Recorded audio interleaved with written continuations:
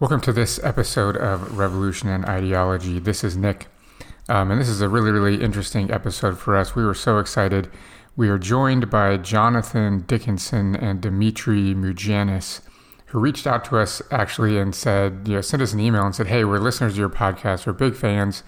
This is the kind of stuff that we work on, and we are wondering if you would like to collaborate. And they sent us some articles they had written in various publications. And the one that really stood out to us is they have an article, which we will link in the show notes, along with so many other resources, in Salon, titled "How Psychedelic Drugs Are Used as a Tool of State Violence." And the subtitle is, "There's a long racist history of psychedelic drugs being used to repress and oppress." And this is a topic that Jared and I basically are completely ignorant on, though interested in.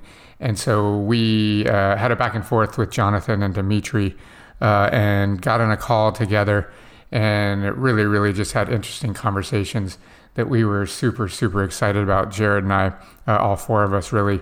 And so we finally came together and recorded a series of 2 episodes surrounding this topic. The first one is this episode, which is essentially sharing the title of their Salon article, us exploring how psychedelics have been used in the past by the state to oppress, and why that's important for the psychedelic movement now, and why that historical context is important really to explore the liberatory potential of psychedelics, which is the topic of the second episode in the series. So the potential of how psychedelics could be used sort of to challenge capitalism and in kind of a revolutionary way.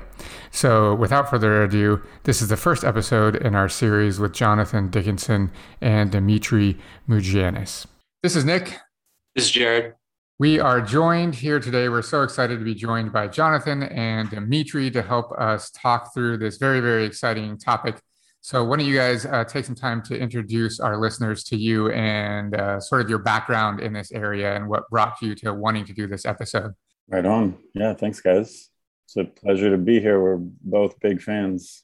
I guess I'll go first. I'm Jonathan. I've been working around psychedelics very closely since about 2009. I came down to Tijuana, where I live now, to work at an Ibogaine clinic. And so that's where I work now. We administer Ibogaine in sort of a medically supported setting. And for the most part, what we're doing is helping people detox off of heroin, methamphetamines, other kinds of drugs. And people look to Ibogaine and Iboga for a lot of other reasons. But that's why I'm here. I mean, I came largely for my own healing, my own kind of spiritual exploration at the same time. When I was in high school, I was reading a lot and kind of getting exposed to a lot of anarchist ideas, and started writing some things that my teachers didn't really like, and sort of got associated in a way at the school where things got laid out in front of me with the school cops, and they kind of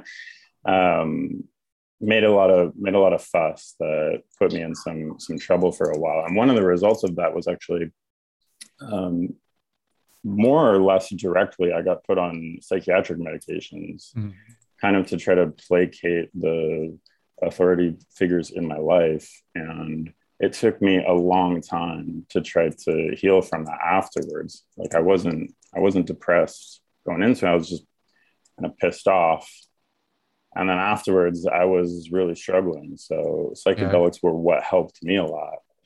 And so I've also, part of the reason for coming down to Mexico was after a really brief stint working in drug policy, I realized I just wanted to be around it and work around it. And I didn't want to wait for the state, and actually kind of have a lot of hesitation about moving things into legal frameworks, not only given the state of like the insurance schemes and how healthcare is provided, but just the state interests in general. So yeah, it's one of the reasons why very close listeners to your guys' podcast, and So Awesome. excited to be having this conversation with you.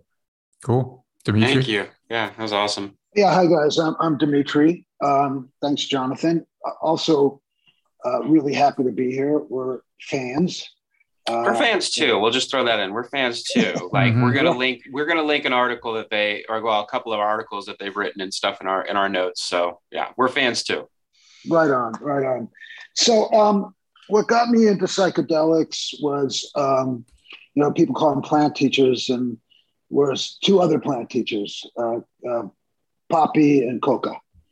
I was born and raised in Detroit. I'm 59 years old. Grew up in a politically leftist Greek American family. Also grew up with all the stuff that was happening in Detroit in the 60s and 70s. And drugs were everywhere. Everyone was doing it in some way. I had some incredible experiences with drugs as a young person. I was also experiencing some difficulties, particularly around the home and economic difficulties, and then being what they would call now dyslexic and being put in the dumb class. So between, which was kind of a blessing, because my dad sort of was an anti-authoritarian type of guy, except when it came to us, I guess, but like at least state authority. And so, and then experiencing being other, and then being other just sort of in a black city, but in a positive way. But I got involved with drugs. I was a musician. Performer, very politically aware. My parents were leftists, not liberals. So, and I come from a tradition of that. Nick, there's a relative of mine buried in Spain. He was in the Lincoln Brigade. Oh, wow. His picture, he was an immigrant. And his picture was always up. So that was in the house. But what happened was drugs helped to expand my life, and then it made it really small. When heroin and cocaine sort of took over my life, I moved to New York City. I became, involved in Lower East Side politics and music. Got to meet a lot of the people I read about, and got to be friends with some of them. And my life was expanding, but then it got pretty small. I think one of the things that happens with people who get, have a problematic relationship with drugs, particularly those of us who are sort of rebels or revolutionaries, it's sort of a revolutionary rebellious act. And then we're sort of diminished and become the ultimate consumer. So by the time I'll fast forward over many years, I was back in Detroit from New York. My common law wife was dead, pregnant. Many of my friends were dead. Many of my friends were going to prison. I was turning 40. I had a $200 a day cocaine and heroin habit, also going to the methadone clinic. So I was a complete slave to the States, having to show up there every day. And I had known about this thing called Ibogaine. And for those of you who don't know, there's probably plenty of folks who don't. Ibogaine is an alkaloid or iboga from Central Africa, from Gabon. It has been used in a tradition called Bwiti for hundreds of years. And it is a powerful psychedelic, a sacrament.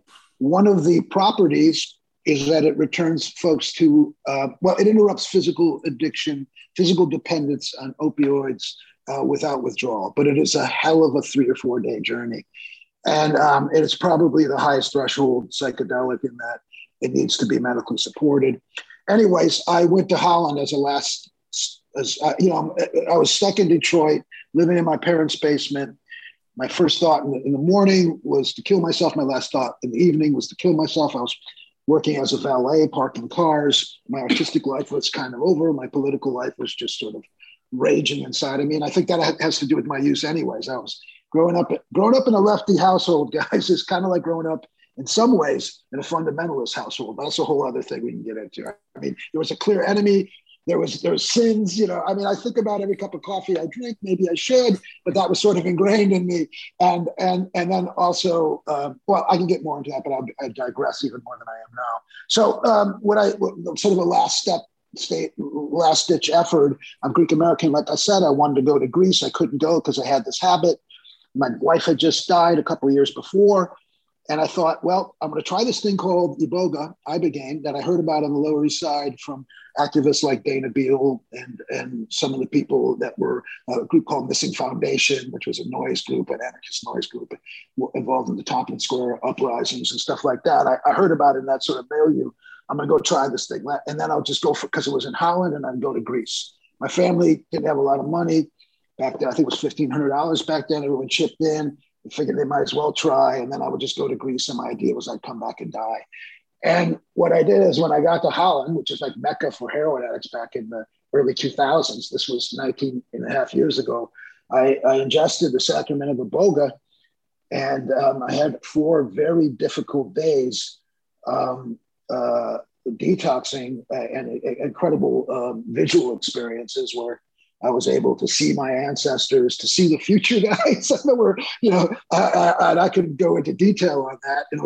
And then also, so to see, to review childhood trauma, sexual and physical abuse, and just come out on the other side not wanting to use. So it was kind of a miracle. And then I went to Greece for 3 months, and a lot happened there. And I was sort of on fire with this zeal to spread this to everyone. Now, and the 3 months in Greece was really essential, and I got to see who I was. I got to chill. I came back, and it is a felony to use Ibogaine in this country. And my mission was to get this to folks, and that was I started to administer it after a couple of years. I became friends with Howard Lutzoff, who was the father of the Ibogaine movement. And I did 500 sessions underground, although I was very public with it. I eventually was initiated into the Bwiti and returned to Central Africa 6 times. And so I am an initiate. And I'll just really fast forward and to echo what Jonathan said. I was also involved in the harm reduction movement, which saved my life when I was using. And then I began to work in it. And I was also very involved with drug policy. I am at the point now where I think that some of that work around drug policy was in fact a waste of time, because we're still talking about the state and this idea as an anarchist that if you legalize something and it's put into the market, it's going to be okay.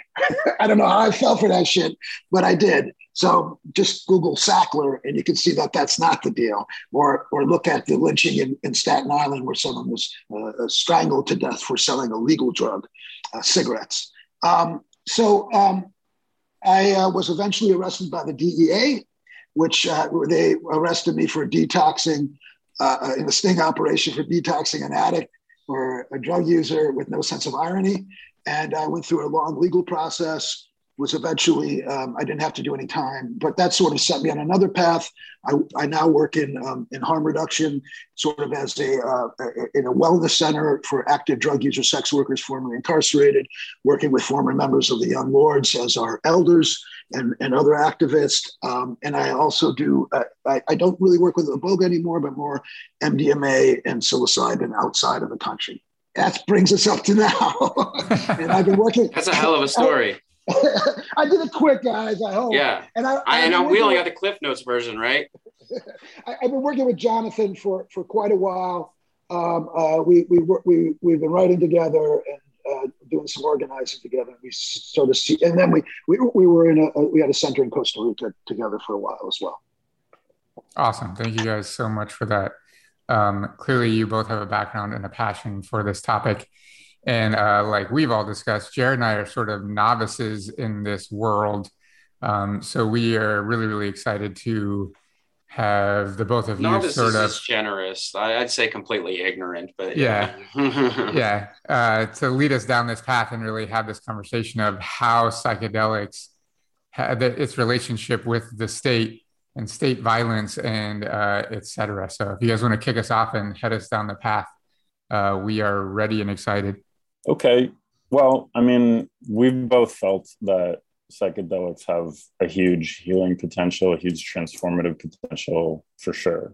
Mm-hmm. I think maybe at the beginning, I don't know if I don't want to speak for Dimitri, but definitely for myself, and I know I've seen this in other people too. Sometimes we come into it having had these really big experiences and kind of expecting that that's what they are, and that that's what would happen for anybody who took them, that they would have these same kind of revelations. And so I think one of the maybe most important frameworks to kind of look at them through leading into this conversation is as non-specific amplifiers. So that means, that it's not just that they're amplifying this experience of peace and love and unity and transcendence, but that they can be also leading us down other paths or find other uses as well. And so, that's in one of the articles that we've done, we sort of looked at some of the historic examples of that,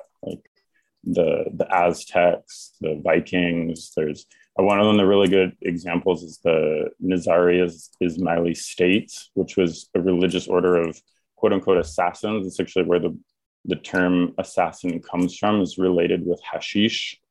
It was supposed to be this order, this small inner circle that was employed to carry out espionage and assassinations of key political figures at the time. So they were famous for fanatical bravery and never attempting to escape once they committed on a mission, and this kind of cultish determination. And so there's sort of this association of that with the use of hashish, both as a tool for mental control and motivation amongst the administration of that group. So this is one example, but there's certainly others. I think we should also frame it in a context. I want to go back for just 1 second because and just say that what happened with me just happened with me in terms of never wanting to use. And I had to put that out there. What we've discovered after I've worked with thousands of people, is that healing, what we call healing, is very specific.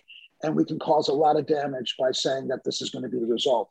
The result that people were looking for, of course, they want to be relieved of suffering, but we do damage by saying there's one result. And most people don't have the results I have. And a lot of the violence and a lot of the damage that the state, but particularly the economic system, does to folks in wellness spaces and healing spaces is provide a one size fits all and really to get us back to work. So I wanted to say that before we continued. Everyone's different. Everyone's different. Thank you.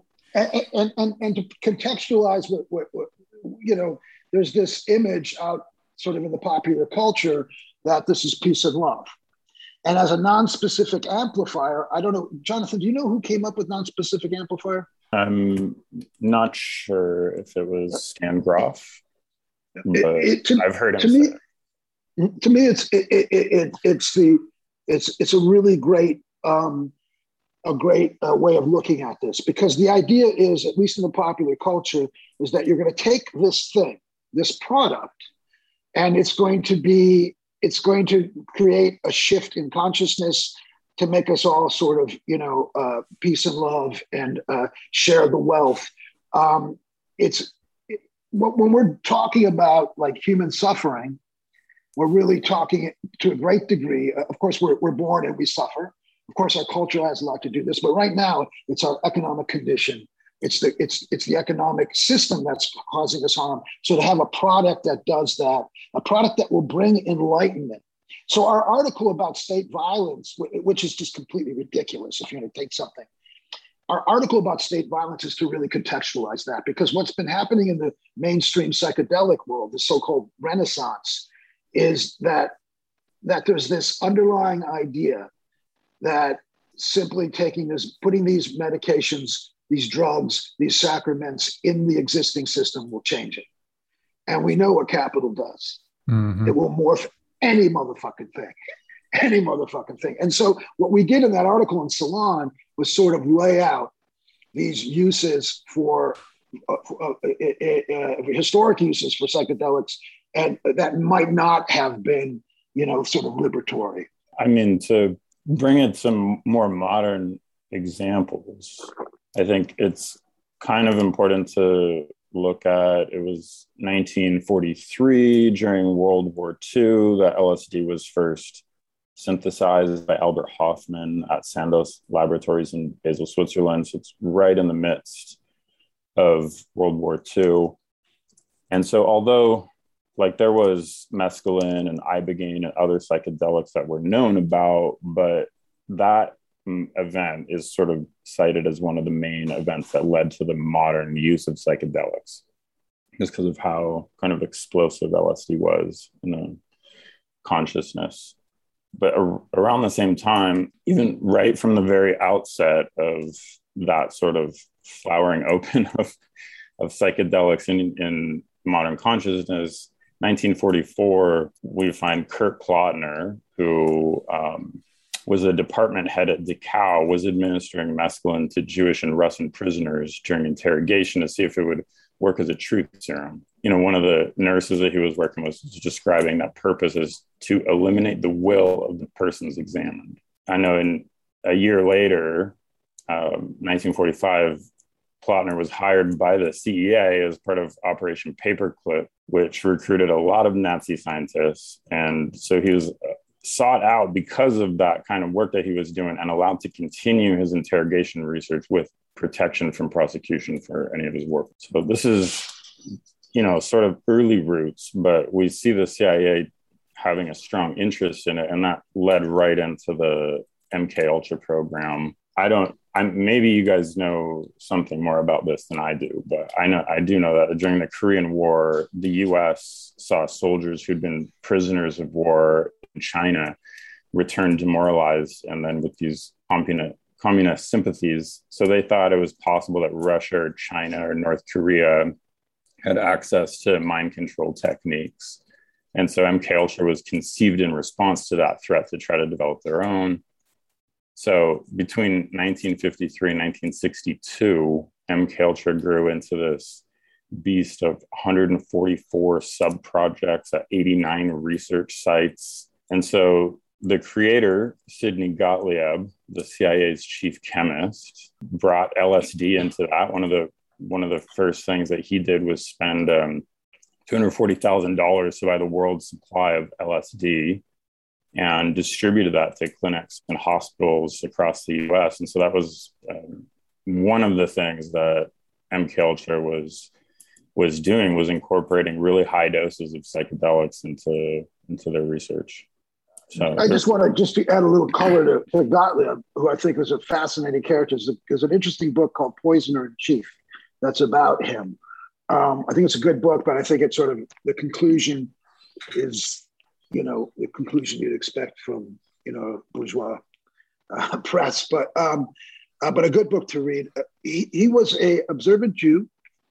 He was a vegetarian. He was into yoga. He loved to trip, would take vacations to India to feed the poor, had a goat farm, sort of had a hippie sort of, you know, exterior life, and also had a license to kill for the CIA and the state and used it.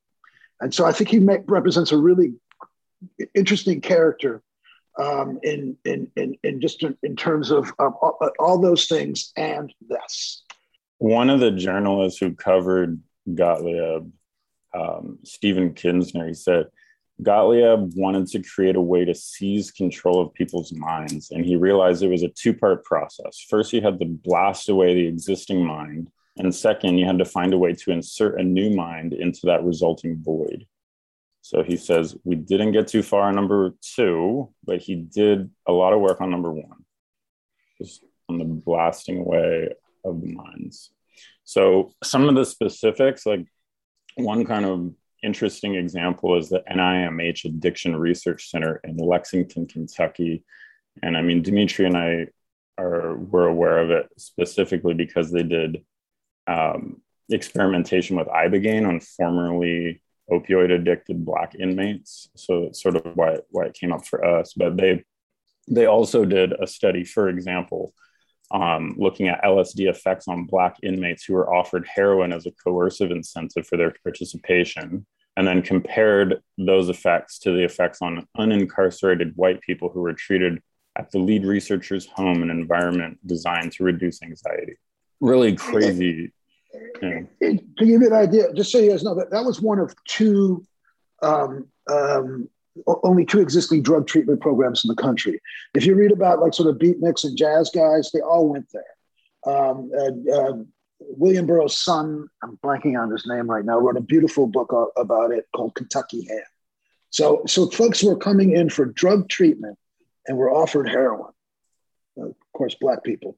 And I want to make a comment. It just occurred to me, and I think it's my problem, a little bit of my problem with the book Poisoner in Chief, in that it doesn't really have that much of critique on the state. When Gottlieb said that, there we go, I found it.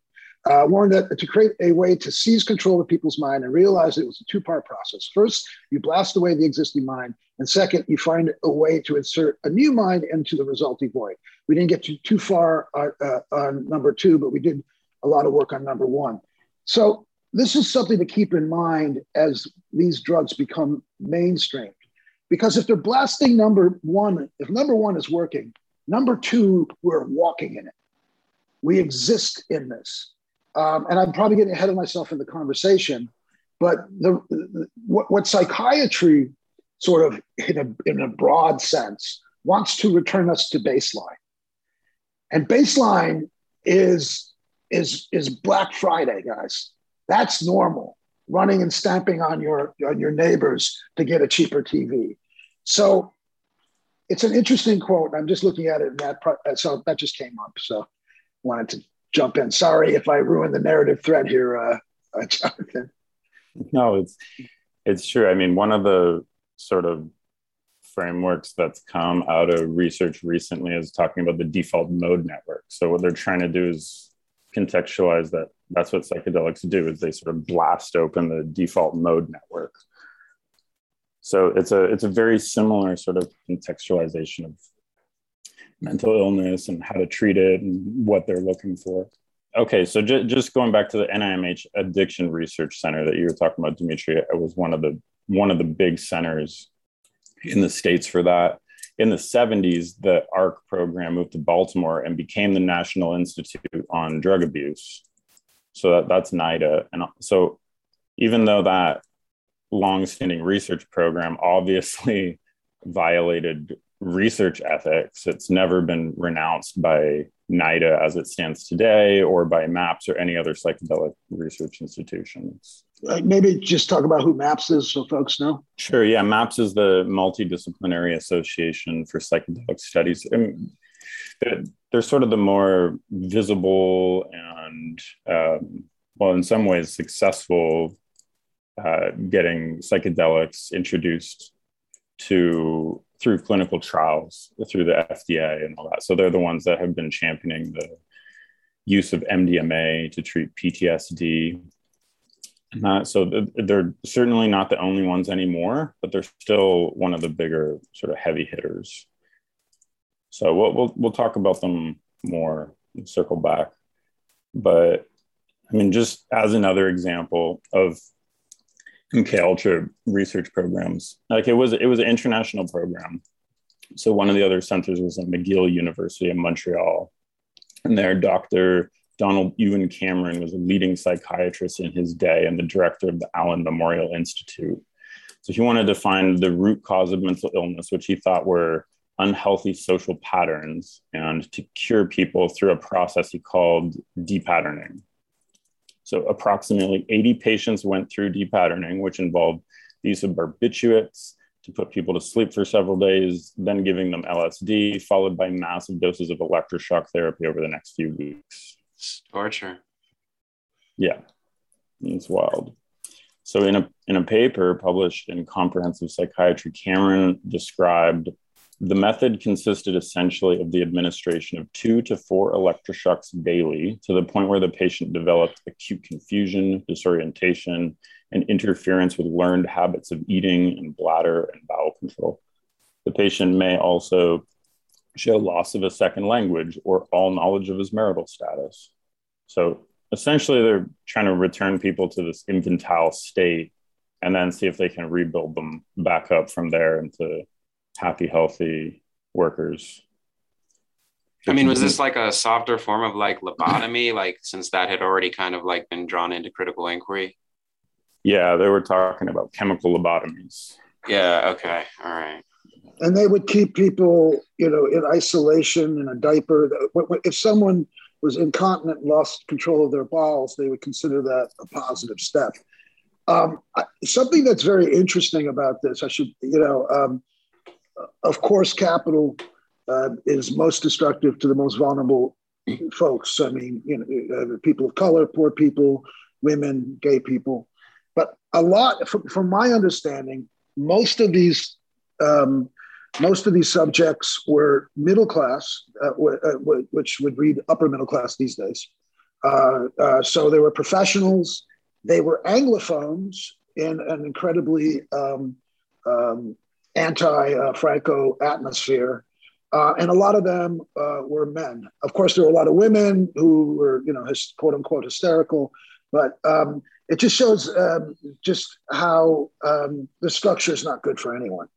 So just wanted to point that out. The CBC in Canada did a really well-produced podcast series called Brainwashed about those studies and that research. It's worth listening to. And this doctor was the head of, wasn't just some schmuck. He was, I forget, the head of the American Psychiatric Society or something like that. He was also present as an advisor at the Nuremberg trials around unethical medical uses. Yeah.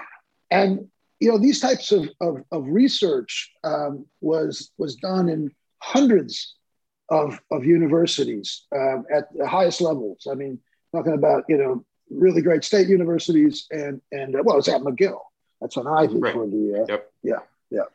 I was just going to interject. It wouldn't be uncommon for people that, of course, accuse Nazis or whoever of war crimes or ethical crimes or whatever to then like recreate those crimes later on. Like that happened a lot with like the colonial British and so on and so forth. I was just like, it's just very interesting that like if I'm doing it, it's okay, but right, like we're going to accuse the bad guys. It's othering, as you've already said, Dimitri. So yeah, so some of this was happening in institutional settings like that.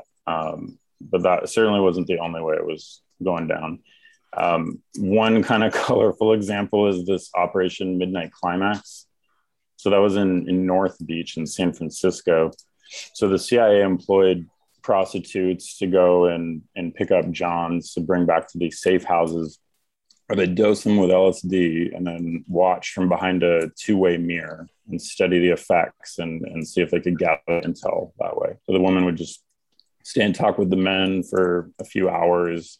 That's an incredibly colorful. What's the name of that cop? I'm blanking on his name right now. The guy who they hired to do that, to sort of run the operations. Jonathan, if you could come up with it, that'd be great. If not, was sort of I don't know if you guys are familiar with Bad Lieutenant, the movie. It was sort of a bad lieutenant character. This guy was involved in as a narcotics cop, both federally and locally, in New York, and he sort of specialized when he was in New York in he was a terrible racist. He loved to bust jazz musicians. The only probably the best thing that ever came out of this fucking country. He would go after them, and then he went after one of the most precious treasures that this country ever produced, particularly Billie Holiday, to make her life a mess because she didn't like the fact this black woman was wearing furs and all this stuff. So he was really racist. And what he would do is he would bust these jazz musicians and then take their drugs and use them. He loved drugs. So he was completely strung out. He was very vicious. He was trained during World War II and then after to be an assassin and did all kinds of, he sort of had free reign. Like all these guys we're describing had free reign by the state to do violence. So his thing with Operation Paperclip is he would sit behind a two-way mirror in a bathroom and sit on the toilet drinking martinis and taking drugs and watching these sexual encounters. So he's also a sexual sadist, really fascinating character. So the name is George Hunter White. That's it, White. Yeah. That program, Operation Midnight Climax, it was specifically to study the effects of LSD on unconsenting individuals. That's what they were looking for. That's your tax dollars at work, folks. There you go. So these are just sort of really big, colorful examples that we can talk about, because in 1973, in the panic that followed Watergate, the CIA director, Richard Helms, ordered all the documents related to MK Ultra to be destroyed. So this is what we know about, and it's likely that we won't ever really know the full extent of what experimentation was going on. Yeah, and by the way, guys, that's really unique. I think it's the only time that's ever been done. And the conclusion of that book, Poisoner in Chief, is that they didn't succeed. So, but they're like, we heard that they didn't succeed. So of course it takes the state's word for it. But we know from observing what can happen in traditional cultures, because by the way, those are people and they're susceptible like everyone else to our foibles around hierarchy and all kinds of ugly stuff. And sort of in the cult-like environments that we've seen, these non-specific amplifiers are very powerful. And they can tell a story. I mean, one of the stories they're telling now is that you can just be cured from PTSD. So we just give it to the soldiers when we come back. And by the way, there's no program to give it to any Iraqis or Palestinians well, there's one program to give it to Palestinians, but it's with Palestinians and Israelis together, which I think is it's like fucking so bad. It's like a joke. But the idea is that you can simply take this stuff and recover from these things. But I'm digressing again. We should probably talk about Whitey Bulger here, huh? Yeah. Another really good example of like a non-specific amplifier here. So 1956, Bulger was in a federal penitentiary in Atlanta and was enrolled in the MK Ultra research under the auspices of they were going to be treating him for schizophrenia. So he was given high doses of LSD daily for over a year. And, he's written about it. He's written about it in letters. He said he thought he was going insane. He said that, he'd committed crimes, but the worst crime was what they committed on him.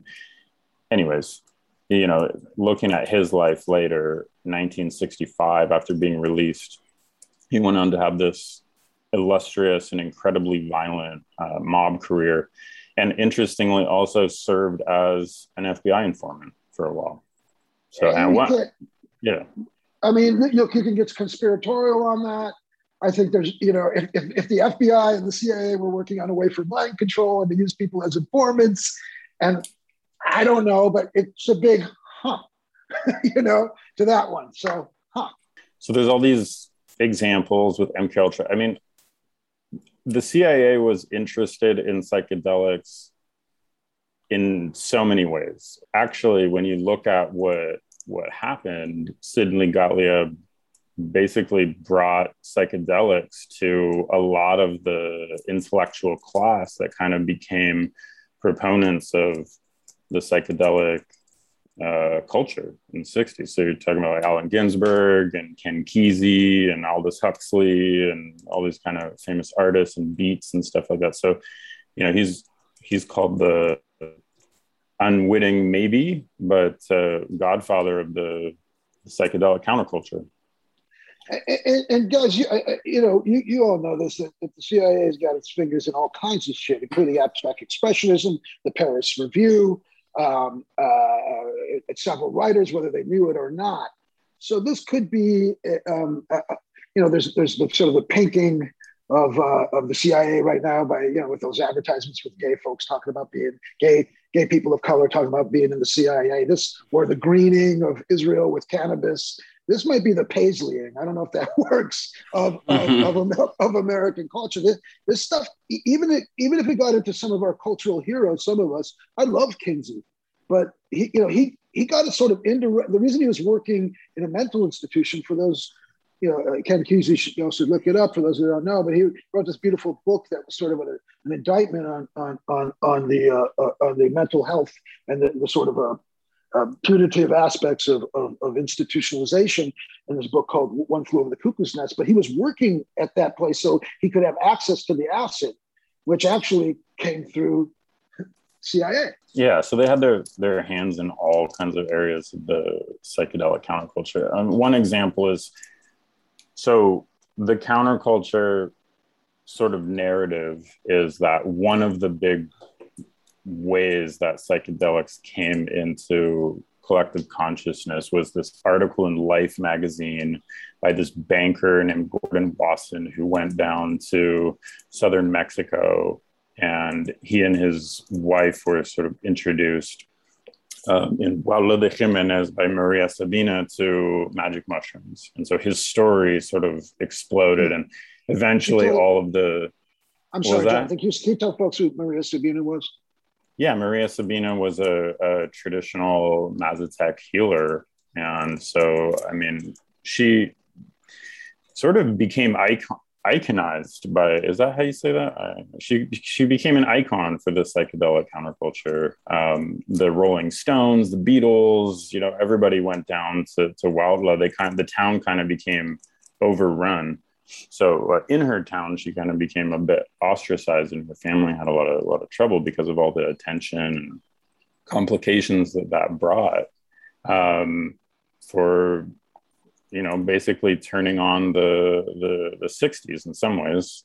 But, you know, the CIA also funded Gordon Wasson to visit Maria Sabina and do continued research with her. So they were really everywhere.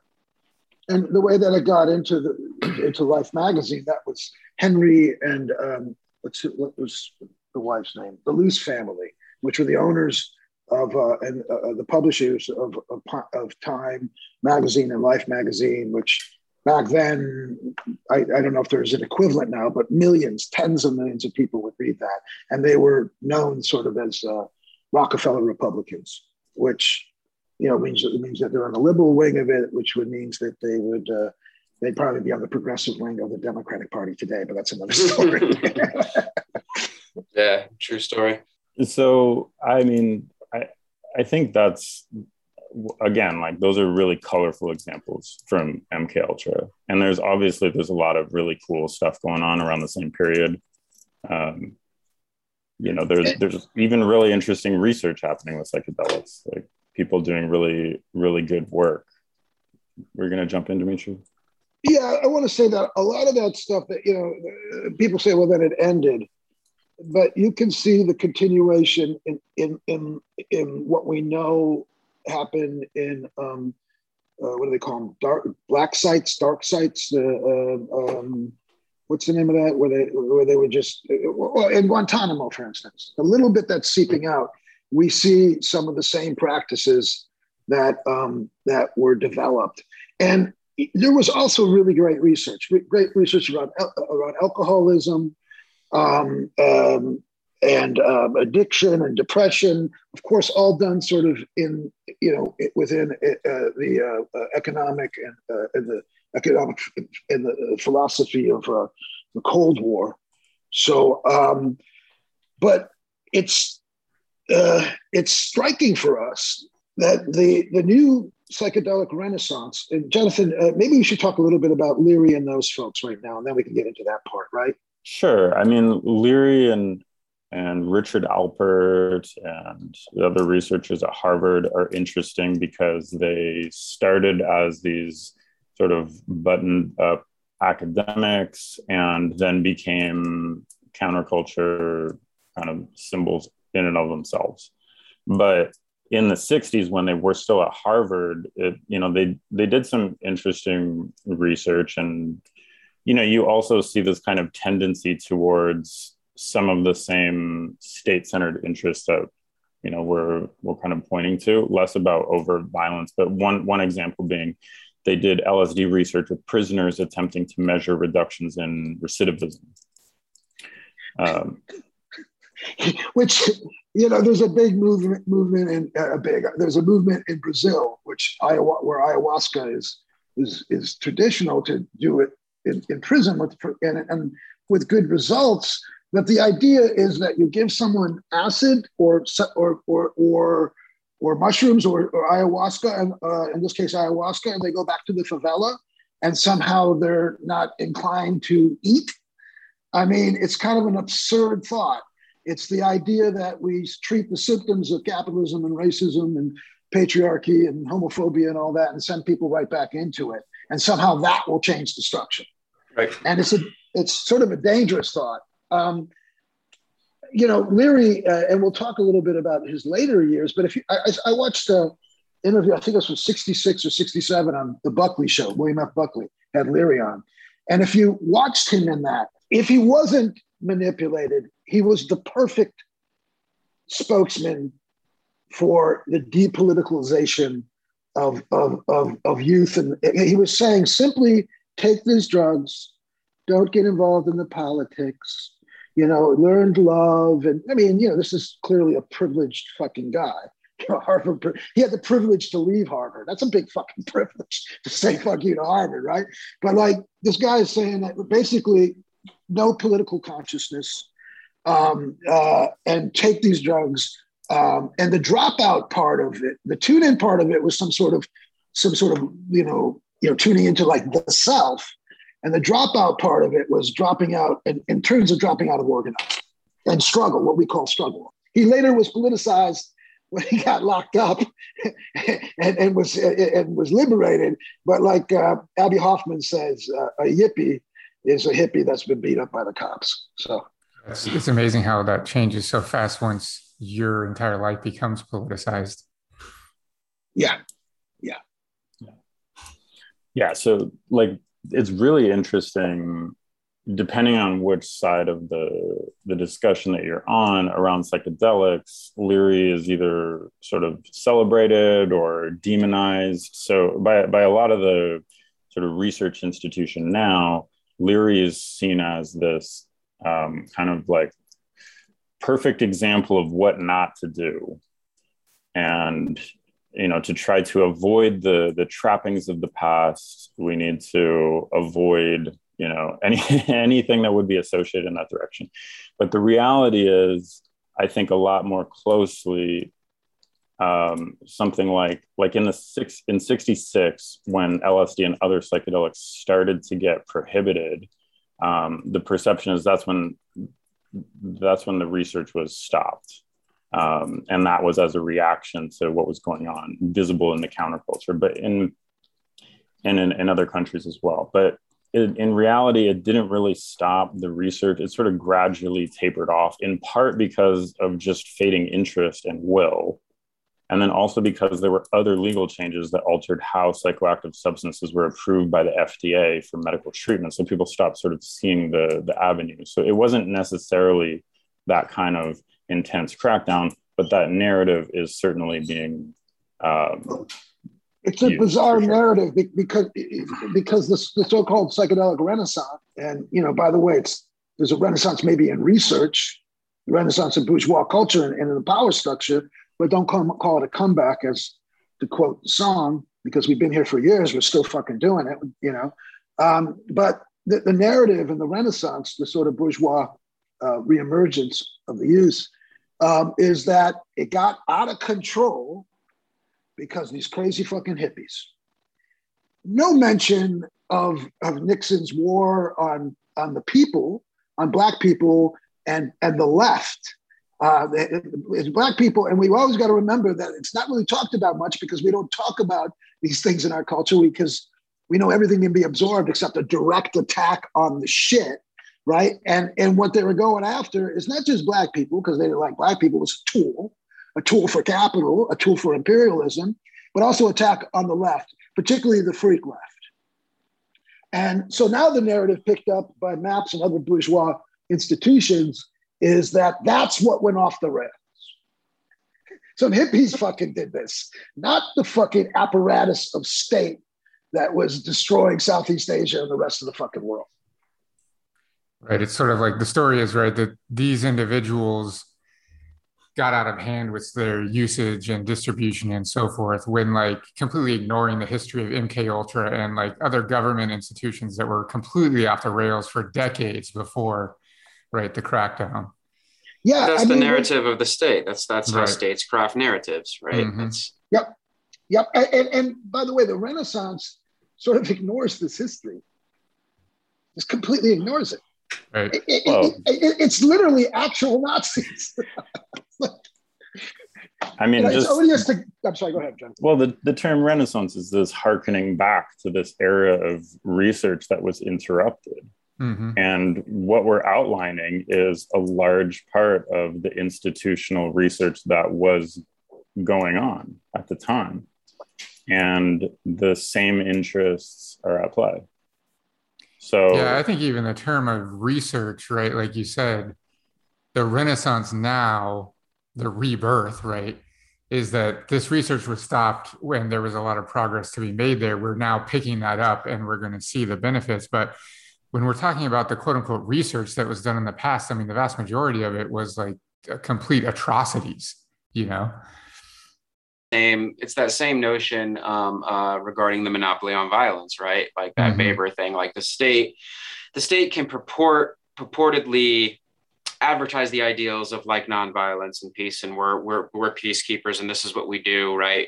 But they have the monopoly on violence, just like in this case they wanted to have the monopoly on the use of psychedelics and the experimentation and research of psychedelics, right? That's that monopoly right there. That it is those that take these things into their own hands, i.e., as Dimitri was saying, these hippies, that are the problem. They're the ones taking it off the rails. That's what they're trying to insinuate when, of course, ignoring their own transgressions, right? I mean, it's the great hypocrisy of the state. Whether we're talking about violence or whether we're talking about like psychedelics, that's what it is, right? And thank you for that, because that's exactly what it is. And the limitations of these medicines, these drugs, these sacraments, however you want to say it, and what is often ignored is that container in which we all live, that water in which we all swim, is more powerful without an analysis. So what I'm trying to say is, folks take these drugs, have this great breakthrough, see the planet is in trouble, and wonder how we could get this to market. Because, I mean, that's what we're talking about, capitalist realism now, right? There's no other avenue. They see no other way, because the narrative, the ethically constituted stories, am I using this right, guys? Yeah. Good shout out. In the ethically constituted story is that, like, there's only one way.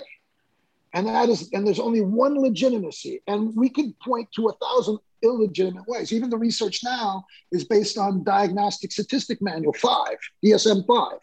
Which is a completely arbitrary, non-scientific tool that they have even said themselves, as we outlined it in an article in Salon that I'm sure you guys will put up, that is not an effective measurement, but it is an effective tool to keep folks, good little clogs. And they're, in line to buy the latest whatever. I mean, and that's the process, right? Sort of the roadmap for commodifying a substance is to completely systematize and put it in the discourse of science so that it can be marketed most effectively, right? So like, I like your point about, it must be analyzed, but analyzing it and sort of systematizing it takes away a lot of the impacts that it could potentially have. And so we're taking away its main effect by commodifying it and putting it through the ringer, right? Putting it through the system so that it can be sold legally. To look, and also to be put into the space of disease, which is like another huge, mechanism for social control and oppression. So you're sick because you have trauma. I'm okay with the trauma conversation, except it's become total. It's become total. And I don't want to digress too much because I could talk about that for a long time. But there's very little talk in psychedelics or in the general conversation. And I forget which one of you guys has also is a shrink as well, or got a degree in it. Is that you, Nick? Or, only a bachelor's degree, but yeah, in psychology. Okay, well then I can't. Okay. So this idea that it becomes this individualized thing, right? That your trauma, and it's almost like I call it like an internal nationalism. I have this pain, I have this historic wrong, and I need all this space around it, and it's about me, and all the space around it so I can feel safe. Yep. And nothing can come into space to have a conversation around it. But what people aren't talking about so much is why this huge rise in so-called mental illness. Why is it just off the charts compared to ever before? Back in the day, back when Marx, although we don't totally dig him, but he's useful, right? Back when Marx was sort of in the conversation all the therapists read it and took it serious. Like there was a conversation around alienation, and that's completely fucking gone. Yep. Completely gone. And it's all about your own personal trauma. This is a neoliberal approach to healing. There's no common space. I think I've gotten us completely off track, but we can. No, I love that idea. Sort of the individuation of, like you said, trauma and struggle, combined with sort of the medicalization of as many symptoms as possible to really bolster the commodification of treatment, like as much as absolutely possible, and to rein in as many substances as possible that could be used to treat these symptoms of these individuals, all the while sort of ignoring the fact that much of this could be caused by just the system in which we live, right? That it's not an individual problem. It's a communal issue for sure. Not necessarily related to our specific topic here, but I do think people were talking about it during the eras we're in right now. I mean, we did the series on Marcuse and the One-Dimensional Man. Yep.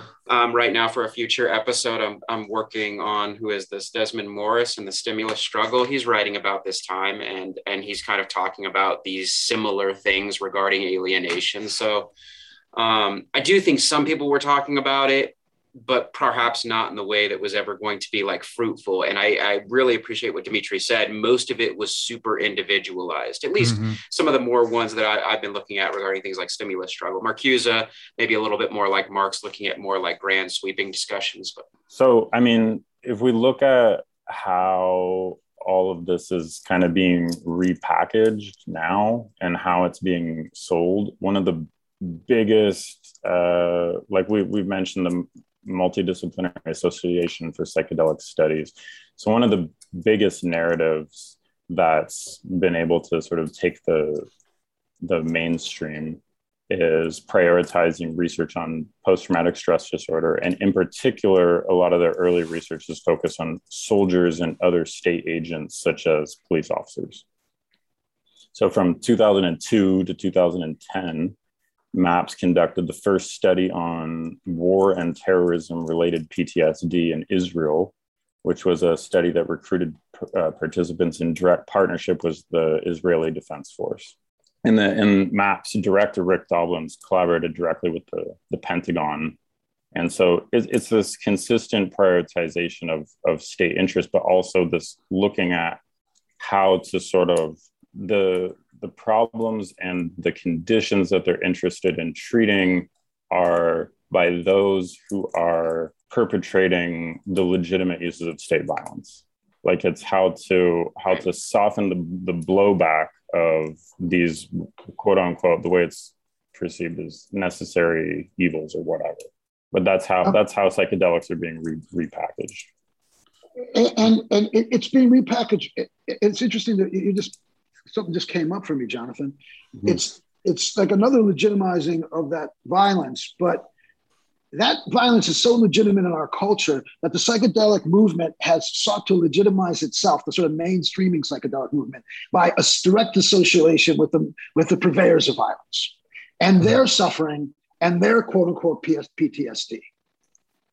And it's actually really effective. Oh, you're treating the vets. I mean, right now they want to treat all the special forces. These are like the higher level. So you can't even argue it's some poor guy or woman from the, a working class person who has no choice. These are sometimes, Ivy League grads who come and do the specific dirty work of the state. And all their suffering is what we're looking at. And the interesting thing, am I getting ahead of myself here, Jonathan? Then the interesting thing, do we quote, we'll get there in a second. So I won't get, well, maybe we can jump into that, the Johns Hopkins guy. Can I, will I be jumping ahead too much, Jonathan? No, I mean, like we're talking about sort of overt violence in a lot of cases. And then we're also looking at how this sort of relationship between psychedelics and how they're being introduced into psychiatry is sort of tightening the grip of psychiatry as a tool of social control in a lot of ways. So even that relationship between the psychedelic movement and it trying to legitimize itself, I think we're feeling those pressures to sort of, and you want to read that, Dimitri? This is a great, a wonderfully useful quote that it's all kind of laid out for us right here. So this is Roland Griffiths, is one of the sort of foremost researchers at Johns Hopkins School of Medicine, and they've been doing studies with psilocybin.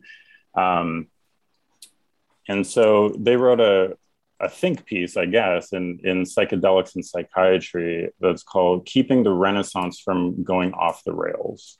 So he sums it up like this: if psychedelic research is going to avoid another period of prohibition, we must learn the lessons of the past. It is critically important that the medical and scientific communities be vigilant in opposing the conflation of science with larger cultural agendas, as occurred in the 1960s with the blending of psychedelics into the anti-war and other anti-establishment movements. The enthusiasms that attend such agendas should not be allowed to supersede the scientific and regulatory processes meant to carefully vet these substances and their application in a variety of mood and behavioral disorders. Oh, geez, this guy, he can write them, huh? I mean, I just gotta say, something just jumped out at me. Like, it's gonna supersede his fucking research. Like, we don't want to let an opposition to imperialism and mass murder supersede the fucking research because science is in control. This guy's like the main researcher, a scientific researcher at Johns Hopkins. Don't get me started, guys. I mean, and they're working on PTSD for vets. Don't address war. Just patch them up and send them back out. Right, yeah. But that's the positivist mindset, right? Like the people that subscribe to science is almost like with this like religious type of reverence, right? If they get so compartmentalized that they can't see like the meta picture, or what if we're using the term systemic picture here, like it's compartmentalized, right? They're in their own little field, their own little box, and this is what we're doing, like literally taxonomizing, of course, not just in this case like psychedelics, but like the process by which these things should be vetted, right? And their application is also then thus taxonomized without ever actually like looking outside of really the window. Have you guys seen, this is reminding me so much of it started as a podcast and then became a series on Amazon Prime. It is called Homecoming with Julia Roberts. Did you guys watch this? So this is exactly their program is. The show is a drama about this research institution that is experimenting with drugs on vets to see how fast they can essentially wipe their memories and get them back into the battlefield. It's exactly what they're talking about. Well, yeah, I mean, that's something that's kind of being ignored. Like, why is the Pentagon interested in it? Mm-hmm. Clearly, they don't take care of vets. I walk over them every day with signs, asking for a couple bucks. So why are they so interested in this? They've got a lot of investment in a helicopter pilot, millions of dollars worth of training. Mm-hmm. And I think it's also really telling that he would talk about psychedelics going off the rails, mm-hmm. how to keep it. Now, as a researcher, as a scientist, why does he fucking care? What business is it of his? Is he research or is it R&D? Right. He's coming up with a product to go to market. Yep. So, we see this attitude, that Jared was just talking about, like, throughout our culture. I think about meditation and fucking Sam fucking Harris, Mm-hmm. I mean, it's another example of it. Don't get me going. So I'll digress into that space in a second. I'm right there with you on Sam Harris, Dimitri. So we're good. That guy. On that dude. Not a fan, man. Not a fan. I don't know why he gets so much love. Right. And it's by so many people who I really like, because he cloaks it. Anyways, cloaks it in this meditative sort of Buddhist space, but he's a fan of imperialism. Oh, absolutely. I think there's so much, this path that you sort of have brought to light, which it never occurred to me before, of how the Renaissance is so much trying to align itself with the military, right? I mean, the biggest spender and perpetrator of state violence because, like you mentioned, it's the quote unquote most effective or easiest path to mainstream adoption, right? It's if we can say we're treating the vets, well, no one would disagree with that, right? But it just happens to be so convenient that these are the individuals and the apparatus that are committing just wild atrocities across the globe, you know? The external enforcing class, as we call them. Oh, wow. Nice. And also the biggest polluter on the planet. Yeah, right. Yeah, they get a pass on that often. Mm-hmm. Yeah.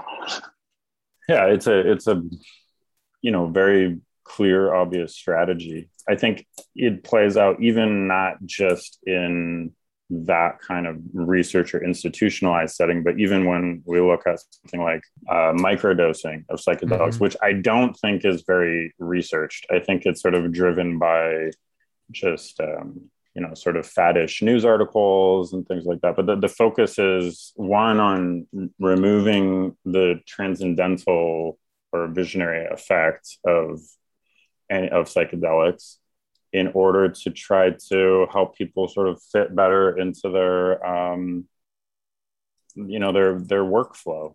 Yeah, the first time I heard about this, I read an article and I don't know, it was like some startup magazine, right? TechCrunch or something, or where someone in Silicon Valley wrote this piece of their experience with microdosing, and it's laughable that this attempt to commodify this substance, like you said, to remove any kind of transcendental experience and purely make me a more effective worker. Like, I mean, just how asinine this whole process is, it's just mind blowing that people can't see through sort of just the absolute spectacle of this, and really just how this is becoming used purely for the efforts of capitalism. I mean, there's no way around it. You know what I mean? It's just fascinating to me and just mind blowing, really. But it's not unique. It's like caffeine. It's been more benign stuff like caffeine used to get you geared up so you can get to work. Or for a long time, nicotine was like your brief reprieve during your 15-minute break, right? That's how it's being sold. Like, go ahead and reset yourself by going out and having a cigarette or whatever, but then come back and you'll be ready to go again. You'll be refreshed, right? Like that's so that you're ready to, bust the tables or whatever. Yep, exactly. Mm-hmm. Yeah. I mean, one of the great things about LSD is that for 12 hours, you're not doing anything. Mm-hmm. Probably not driving a car. I mean, I wouldn't recommend it. Right. But you're not polluting. You're just like laying there fucking looking at your toe. So 12 hours of nothing, Which is just funny. The whole microdosing movement is to maintain the consumption of the substance, but make one be able to do something, right? To be productive, quote unquote. That's it. Right. That's it. Maximize productivity. Yep, exactly. And we make this point in an article about Ibogaine, Jonathan and I, that one of the great things about this is how inefficient it is. That's one of the healing aspects. I'm going to be sitting, when I sit with somebody, I sit with them for 8 hours, and there's like 2 or 3 of us. And we don't know if it's going to really do something at the end. Right. It's so great, man. Like, it's just, I love how inefficient it is. And in the inefficiency, something can come out because we're talking about space.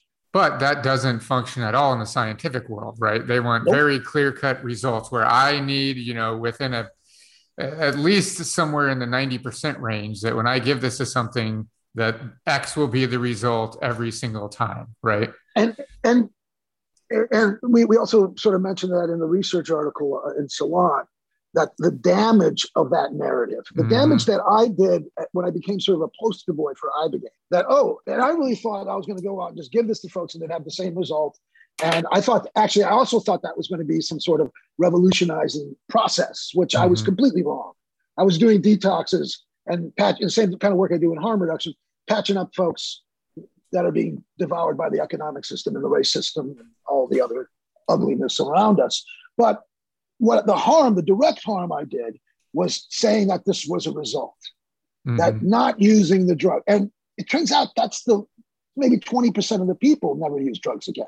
But what else happens? This is the same damage that we're doing, we're going to reduce PTSD, which, by the way, was, a legislative and sort of political process where they came to this diagnosis. If you want to look into the history of how PTSD sort of evolved, sort of necessarily for veterans and women and people who've been sexually harmed, they came up with this diagnosis so they could become visible, so they could become legible to the state, so they become billable, right?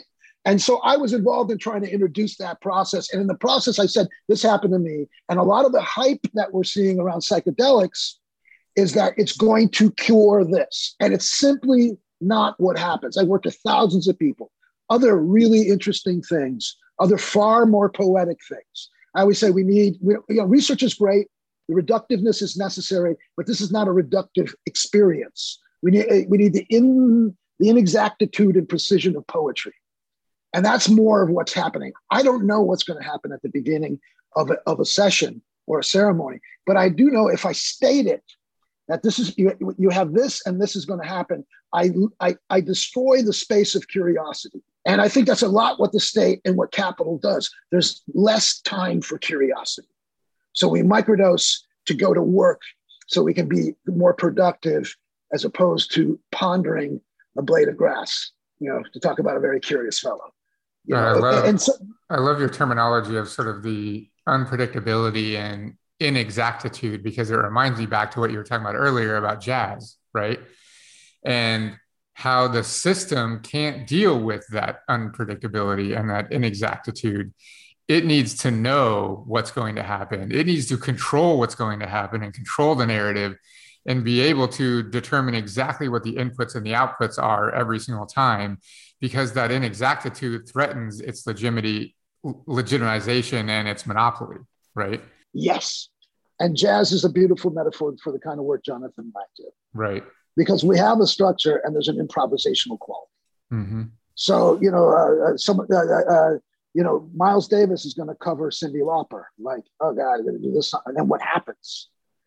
These are Coltrane does. These are my favorite things. Mm-hmm. But what happens in the middle of it? It's not Julie Andrews anymore. Something else is happening. Yeah.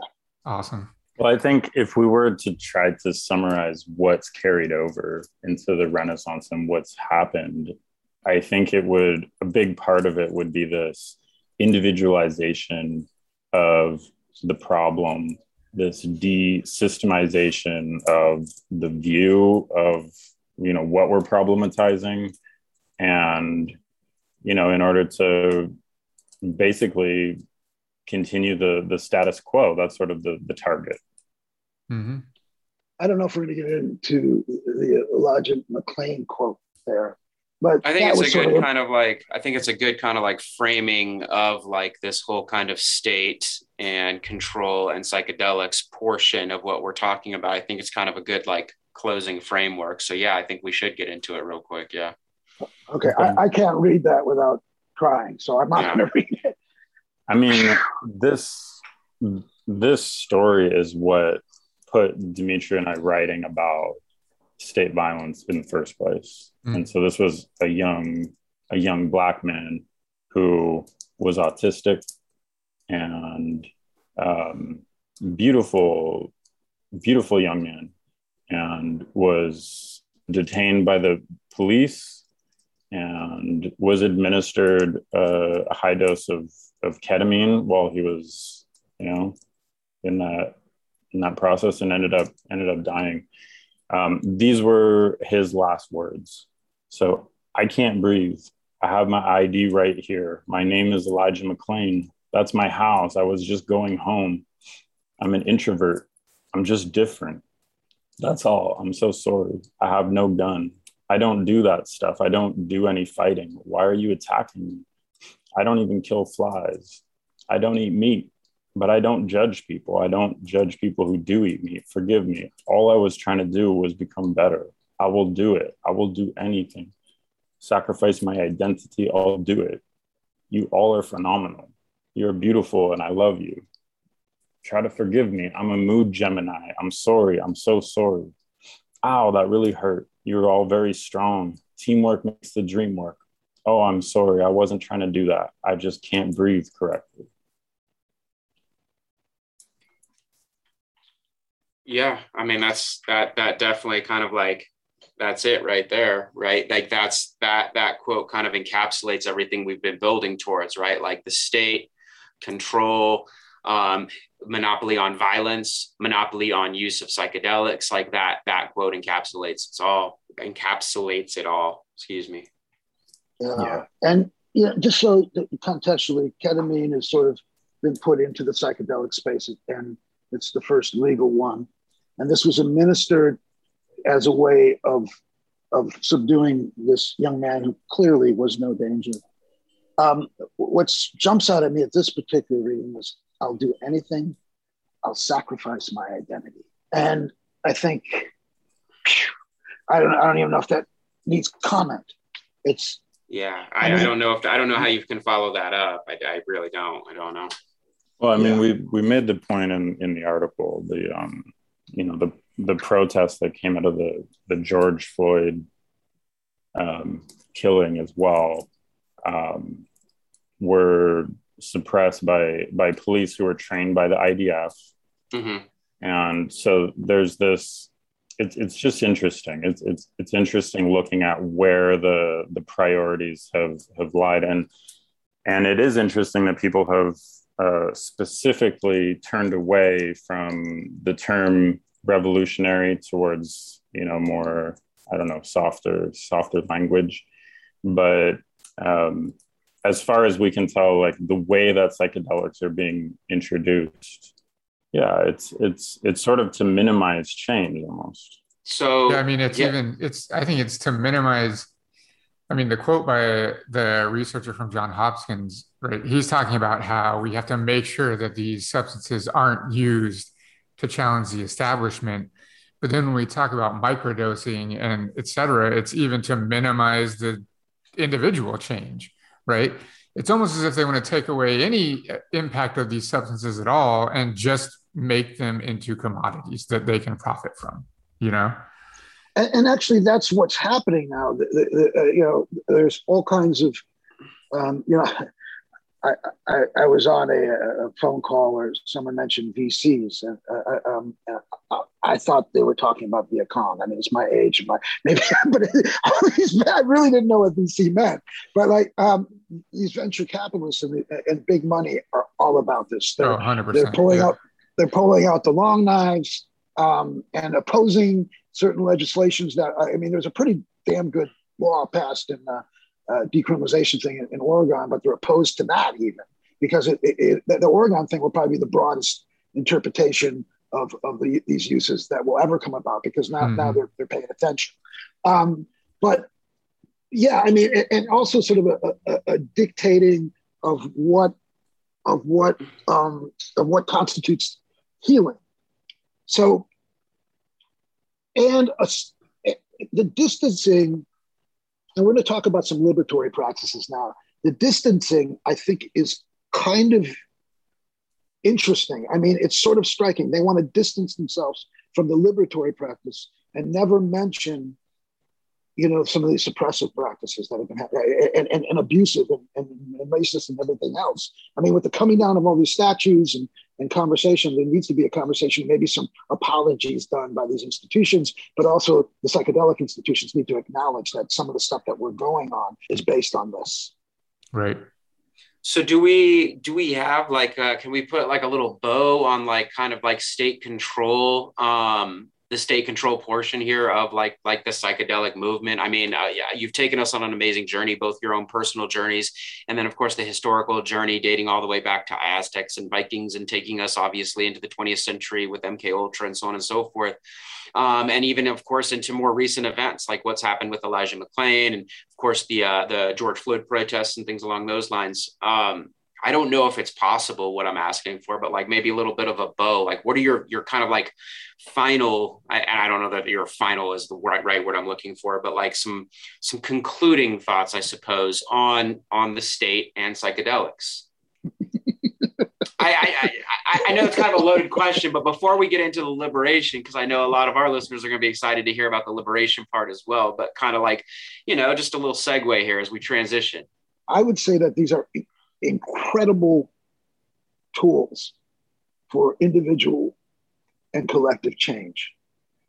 But when someone goes into a psychedelic experience, it's recommended that they have some sort of analysis about, because first of all, they might be overwhelmed and not know what to do with it.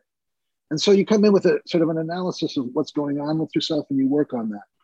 Without a deep analysis, we will, and then conversations and actions in which to subvert the tendency of domination by the state and capital, then we are doomed to that.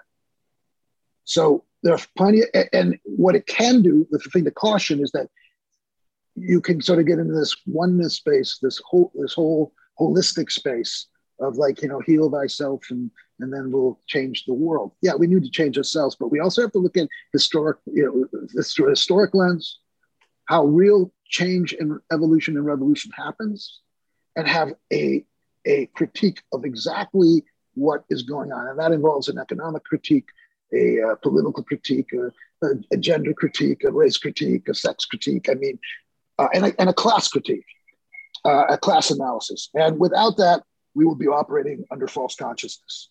We'll think we're changing the world, and we'll be calling it the work, but we'll be taking ayahuasca on the weekends. Jonathan, what do you think? I definitely can't add anything to that. Nick? Yeah, I think that this is incredibly important to sort of frame the use of these substances in their historical context and how they've been used by the state specifically, throughout history, so that once we start talking about their liberatory potential or their potential to challenge the status quo and to make people think outside the box, I think that we can't ignore the oppressive and just the atrocities that have been committed by the state using these substances as tools throughout history. I think it's important for us to understand for sure, which I had no knowledge of before Jonathan and Dimitri really educated us on this for sure. So this is Nick again. That does it for this first episode in our series of 2 with Jonathan and Dimitri. If you're at all interested in this topic, I highly, highly recommend visiting the show notes on our website, or if you're watching this on YouTube, the description of the video. Our website's revolutionandideology.com, where you can find links to so many of the resources that we mention throughout the episode, really that Jonathan and Dimitri mention, including a lot of their work. They've written pretty extensively on this topic. So if you're at all interested, I highly suggest that you, first off, check out the second episode in the series, but also check out the lengthy list of related resources that we have. If you like this episode and you're listening to this in a podcasting app, leave us a rating and a comment. That will help us to find more listeners.